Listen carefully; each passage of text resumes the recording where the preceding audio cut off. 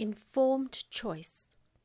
The buzzword in maternity care circles is informed choice. But how often are women exhorted to make an informed decision?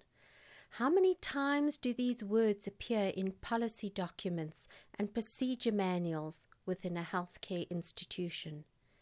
The reality is that this concept of parents making truly considered decisions about their care is a mirage.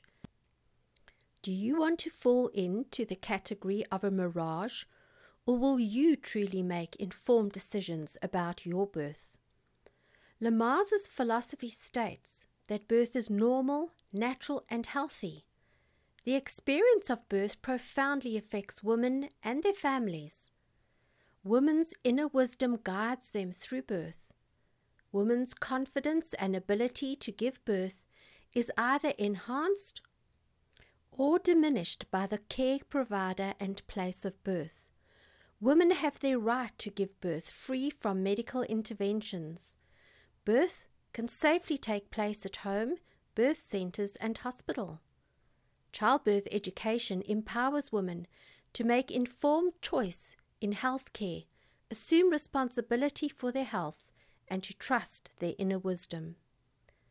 Too many times parents lack the information they need, are asked to make a decision under duress, or are presented with options in such a way that they are gently led to make decisions that fit comfortably with the caregiver's protocols, rather than the parent's expressed needs or desires.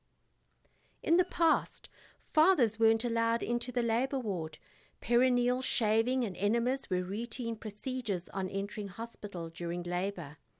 Moms had to wear a hospital gown to labor in. Babies had to stay in the nursery and not room in with mom. These days, all the above should be routine options for moms and dads. These innovations stemmed from consumer pressure, from parents who had obtained the vital facts and details from a childbirth educator or other source outside the system of direct care. Informed choice is not a level playing field on which women can state their wishes, and if necessary, have recourse to rights to enforce these wishes. Choices are limited first and foremost by doctors and hospitals. Typical examples are restrictions on the number of people the woman can have with her in labor, restrictions on eating and drinking in labor, unavailability of birth balls, showers and baths in labor wards, not routine skin-to-skin for all babies at birth, top-up feeds to all babies.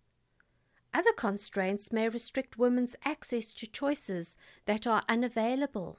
For example, a woman's choice of care provider and place of birth are determined by medical aids, geographical distance from alternatives to the traditional hospital, the availability of midwives, birth units, or home births.